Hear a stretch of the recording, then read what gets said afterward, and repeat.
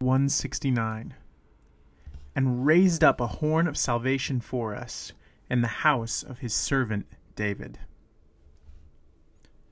Before we look into the verse for today, I just want to celebrate that this is 1 year of podcasting with one verse at a time.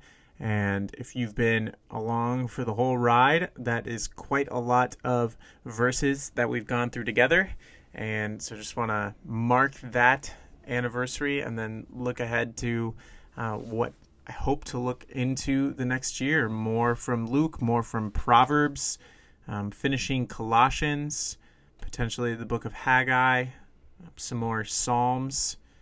And so just looking ahead to just continuing this process of just plodding steadily through the Bible. And I think if this podcast has taught me anything, it's that just big accomplishments are found in or done through steady plodding and not just big milestone markers or big moments. And I think that's just an illustration for faithfulness in general. Faithfulness in life is about steadiness in the same direction rather than big, just huge moments of growth. And so just thanks for being along for the ride, and I look forward to more studying together. So back into Luke 169 here.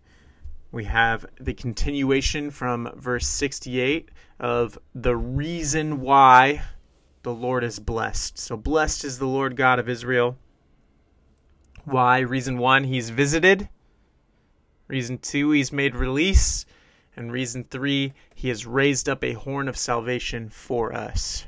And what is a horn of salvation? If we were to just travel around to 2 Samuel 22:3, Psalm 18:2, we would see the language of my shield and the horn of my salvation.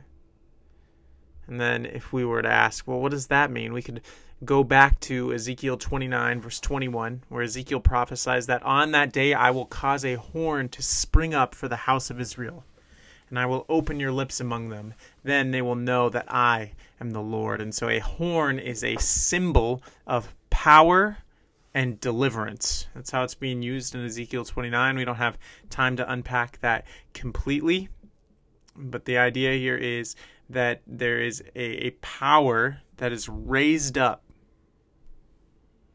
There's a power that is brought forth, and it overcomes the enemies of God and of his anointed. And so the horn that Ezekiel was talking about was probably at least initially fulfilled in Zerubbabel in the return of the people from exile back to Jerusalem. But I think it also is foreshadowing the horn, the branch of David. And that's who Christ is. Christ is a horn of salvation in the house of his servant David. And so we know that Zechariah is no longer talking about his own son, or has never been talking about his own son. He'll talk about John starting in verse 76. But Zechariah, as a Levite, is not prophesying about John. He's prophesying about one who's been raised up in the house of David, the line of David. And so that's in the line of Judah, and he is speaking of Christ, Jesus. And so he's prophesying by the Spirit about the one who is to come, Jesus. And he is the one who will deliver the people from their sins. We'll see that later on in this section. But basically, the takeaway from this verse is that God is to be praised because he has brought forth a Savior. He's brought forth a Savior, Jesus Christ, for the people. And so that's our prayer from this verse. How simple is it to get caught up in the day-to-day needs of life, or even the day-to-day praises at what God is doing, and forget the greatest blessing of all, which is salvation from our slavery to sin. And so, God, we pause and we praise you. You are blessed and worthy of our honor and praise because you have raised up for us a strong one, who has come and bound our enemy, the devil, and defeated sin and death forevermore. And now we can have eternal life in him. So we praise you for your work in sending Christ Jesus to save his people from their sin. And so it's in his powerful name that we pray.